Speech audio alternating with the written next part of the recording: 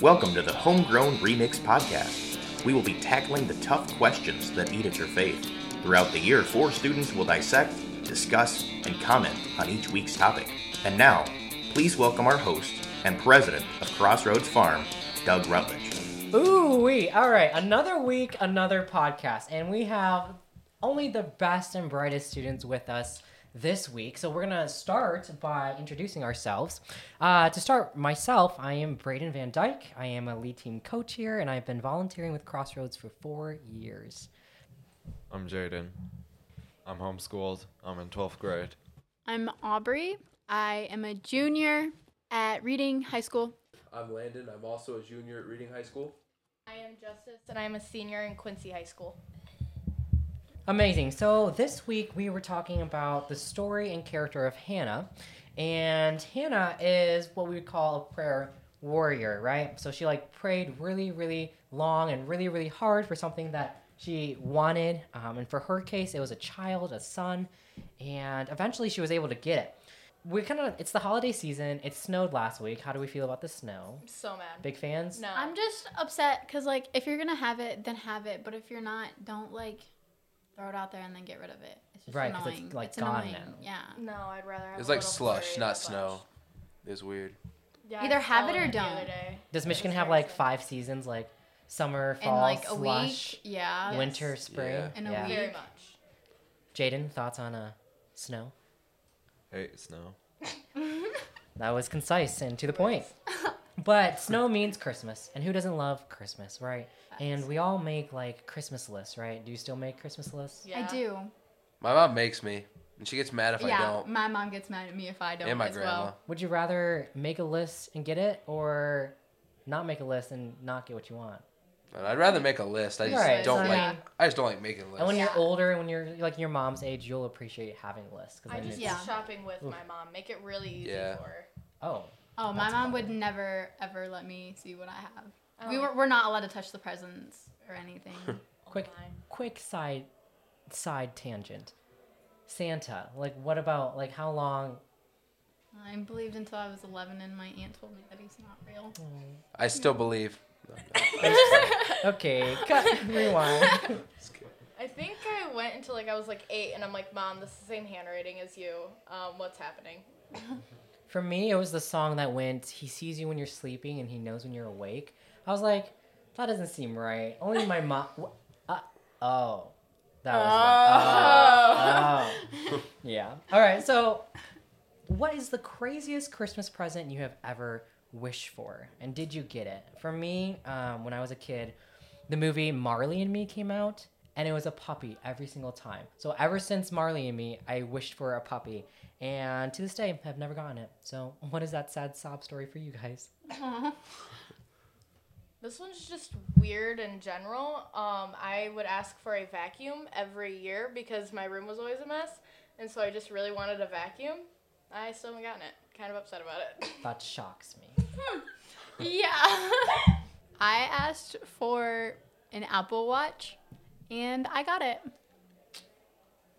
The only thing my mom's gotten me. Okay. Talk about a sob story. I feel like every year I always ask for one expensive gift, because I just don't want a bunch of random stuff. Sure. Yeah. And my mom always gets mad at me. She's like, "Well, you're only gonna get one item then." I'm like, "Yeah, that's the point." Yeah, that's me too. That was me with There's the only Apple Watch. I was yeah, like, it's I like want a there's watch. one thing you Just want. give me I the don't want a watch. bunch of random stuff that I'm never gonna use. Yeah. I have enough clothes. I get my Yeah. own clothes. I always ask for practical things that I know I'll use for so many more years. All right, Jaden. What's that crazy Christmas present you wished for? And did you get it? I just wanted money, and I didn't get it. Oh, well, Sorry to hear that. that is really, really tough. Someday, you will grow up, get a job, and then you'll want something other than money because you just make money. And you'll be like, oh, I just want something. Nope, Jess is shaking her head. Just kidding. Okay, never mind. Okay. Sentimentality is over. Yikes. Okay, so prayer and wishing, that's a really good segue because a lot of times I think a basic understanding of prayer, or if you ask some of your friends what is prayer, they might be wishing on a star or a vending machine. What what are some words that come to mind for you when you think about prayer? I kind of think like intimate time with God, like just like sitting down and like spending time with God. So intimacy, I guess. It's probably gonna sound weird, but I think like therapy, like you like vent to God with all your problems, and He can help solve them. I used Sort of to. My mom had this little. Okay, now I'm getting old. Those like little porcelain figures, Yeah. right? Oh, yeah, right. yeah, I forget yeah. what they're called. But there was one that had like they have like little labels on them, and the one my mom would always put on our nightstand was the one that says, "Tell it to Jesus." And so like that's what it makes me think of, because he's like kind of like your therapist, where you can just like lay everything on him. So I like that response. Jaden? I agree. For me, when I think about prayer, I think of like just like a conversation with God and just like the love and trust that like I have with Him. Shoot, like everyone else has this thing and I don't. And through it all, Hannah, going back to Hannah's story, she still trusted in God. She still believed that He was good. She still believed that He loved her, and that He had special plans made out for her. Is it hard for you guys to believe what is true about God? And if so, which attributes of God are the hardest to believe? I'll be honest, at like the beginning of my faith, then like I kind of like was really skeptical about like the walking on water. Like I was like, no. But then like after Hiawatha, then like I had like a deep connection and realized that like God is really real. And after that, then like things like that just seem to be easier. Like if our God can do all of these things, then walking on water is really not that big of a deal. So once you start believing a few of these attributes of God, or Yeah. even what He did on earth, Yeah. then it's easier to believe the other ones. Absolutely. I think for me, it's difficult for me to fathom like the thought of like eternity, because when people tell you that you're going to go to heaven for eternity, you're like, that's a long time. How is that possible? I'm going to be old and wrinkly in heaven. That's one of the only things. But then I just think about like, it also brings me comfort to know that people I've lost in my life are looking down on me. So I just kind of put that trust in Him. I find it hard to believe sometimes. Well, I mean, I believe it, but that God has a plan for our lives. Because, like, I have no clue what I want to do after high school, and I'm hoping God will show me. But as of right now, I have no clue. The stories just, like, back when I was younger, they just didn't seem real. They just sounded like really cool stories, but I just didn't believe them as much as, like, reality. But now I do, I guess. I think for me, I think we like to make God almost human, and we understand Him in human terms, which is great on one hand, but the hard things to believe about God are the attributes that aren't relatable, right? Like He knows everything. He's everywhere all the time. Like He's in our present, past, and our futures, right? Those are kind of like the mind-blowing kind of stuff. And I like the verse in Numbers 23:19 that says that God is not a man, that He should not lie. So it's just like it's a good constant reminder that God's not like us, and sometimes those things that we don't understand or are hard to believe, we can still trust Him because God is God and we are not. Yeah. And the more you read your Bible, then you learn stuff like that, and you're like, well, God's not like us. That's why He can have those like awesome things happen to His people. There's one verse in James, and it's like, it says, we know, what is it? It's like, even the devil knows how holy Jesus is, and they tremble. And I'm like, that's one verse that like I saw, and I was like, okay, so it's not just me who like, holy cow, like that's, like it's just crazy to think about how powerful God is, and be able to try and fathom it. So for our friends who maybe find it harder to believe what is true about God, how do we make it easier? How do you find that it's easier? Aubrey kind of mentioned reading her Bible. That's a huge one. What else? I would say talking to like pastors and adults that know a lot about it, because they've studied it way longer than I have, and they usually have pretty good answers to my questions. I'm going to segue off Aubrey's, like, don't just read your Bible, but really study it. And because I know I really struggled with actually like studying and understanding what my Bible was telling me. But if you go on YouTube and simply look up like Bible study with me, then you can find like YouTube channels that have done Bible studies and will help walk you through it so that it's not so hard and it's not so heavy on your shoulders. Because I also like I would think when I was younger, like, oh, I'm doing this wrong. Yeah, I've definitely found reading your Bible with other people also, like, because you can have your own perspective of anything in the Bible, and then like doing it with somebody else, then like you can see theirs, and you're like, oh wow, yeah, you're right. That's another way that you can interpret this text. Yeah, those are all really great answers and really helpful, hopefully, for our listeners. Okay, so again, going back to that story of Hannah, she literally was pouring out her tears and her heart to God, asking and praying for this son and for this prayer request.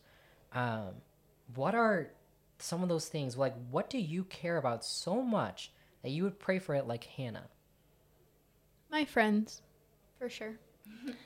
I think for me, mine would definitely be my sister. She isn't in the best mental state and we've had some problems in the past, and I'm leaving for college soon. So like just that she gets closer to God and that she gets her mental health better and like feels free to talk to someone and not like she's a burden.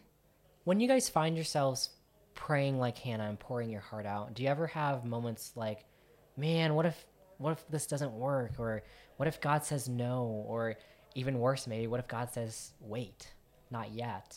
Yeah. What do you do then? Yeah, I remember at Hiawatha, then there was a speaker, and after he had spoken on Tuesday night, which is like the night, then she ended up not getting up. And I remember like bawling when I was going out.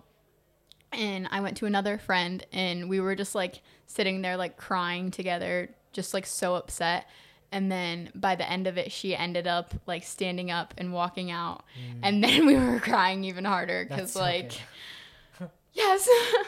For me, when my prayers don't get answered, I be more That I'm different and we're not going to agree on everything. Just giving it to God. One major scenario that I think of when I think about surrendering things to God was when my sister was hospitalized this February, because it was also during a time during COVID. So I just had to surrender what I was feeling and any doubts that I had just to him and pray that he would do what he needed to do in order to help my sister where she really needed it. I agree with Aubrey. The family and friends is definitely the hardest. What about the things that God has blessed you in your life with? Maybe it's your family. Maybe it's a car. Maybe it's talents academically or athletically or dramatically. What are those things that are really hard to surrender to God? Definitely my athletics. Like, it's hard for me to like not keep my composure during athletics, but like just like always be thinking of God. And like this year I've been trying to like get better at that and like putting my ego aside, I guess, and more like everybody on this court knows that like I follow Christ, and I need to be like showing that and like showing his love and not my own feelings, I guess. I think just school in general, because sometimes when you're around like the crowd, it's hard to show that you really love God, especially with the things people say. So, yeah, that's what I'd say. I think for me, I'm a very social person. That's a gift that I've been given. And I think sometimes it's hard for me. That's true. I think sometimes it's hard for me to stand up for not only myself, but my religion sometimes in big groups. I have a hard time surrendering, I guess, my time, because I try my best to fit God into my day and like pray and stuff, but it's not always easy. So I try.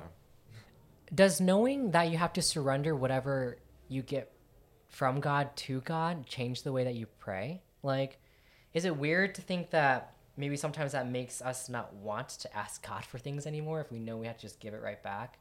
Like, how hard would it have to be for Hannah to pray for this one thing that her heart desires, knowing that she won't be able to have it in a way that she might have envisioned or wanted to have it?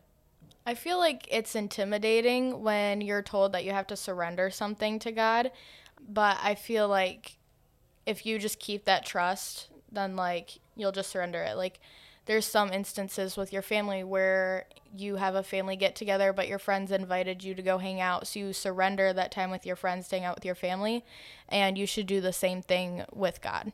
For me, I'd probably say, like, back to, like, when camp happened and, like, she wasn't getting up, then I was, like, it was almost, like, soul-crushing, like, knowing that she just wasn't gonna, like, be saved, and, like, we'd worked so hard to get her there, and, like, it just felt like all my efforts of, like, getting her there and, like, just everything that, like, I had to do and, like, convince her with, just kind of, like, was gonna go out the window. Like, it didn't seem to matter to God. Excuse me, and that hurt. Like, another one of those fun things we can tack on to the end of prayer requests is always saying to God, and if not, he is still good. And the more we say things to ourselves, the more we believe it, right? Mm-hmm. The more we're in the Word, the more we're praying. Mm-hmm. What becomes a habit of obedience becomes a habit of love. Any parting thoughts on the story of Hannah and praying for things? I think it's really inspiring that, like, she just would, like, she gave everything to God, and after she got what she prayed for so much, she gave it right back to God, and it really sets an example as for what we should do. Yeah, piggybacking off of Justice, what she said about, like, it is inspiring to have somebody pray for so long, and, like, she didn't give up on it. Like, she kept praying for it, even if, like, part of her was like, I keep praying, it's not happening, I should just give up. But she kept praying for it, and then she finally got it, and then she just gave it up because that was God's plan for her, which is, like, crazy awesome. I'd just say she had resilience and courage. I don't know, is that right to say?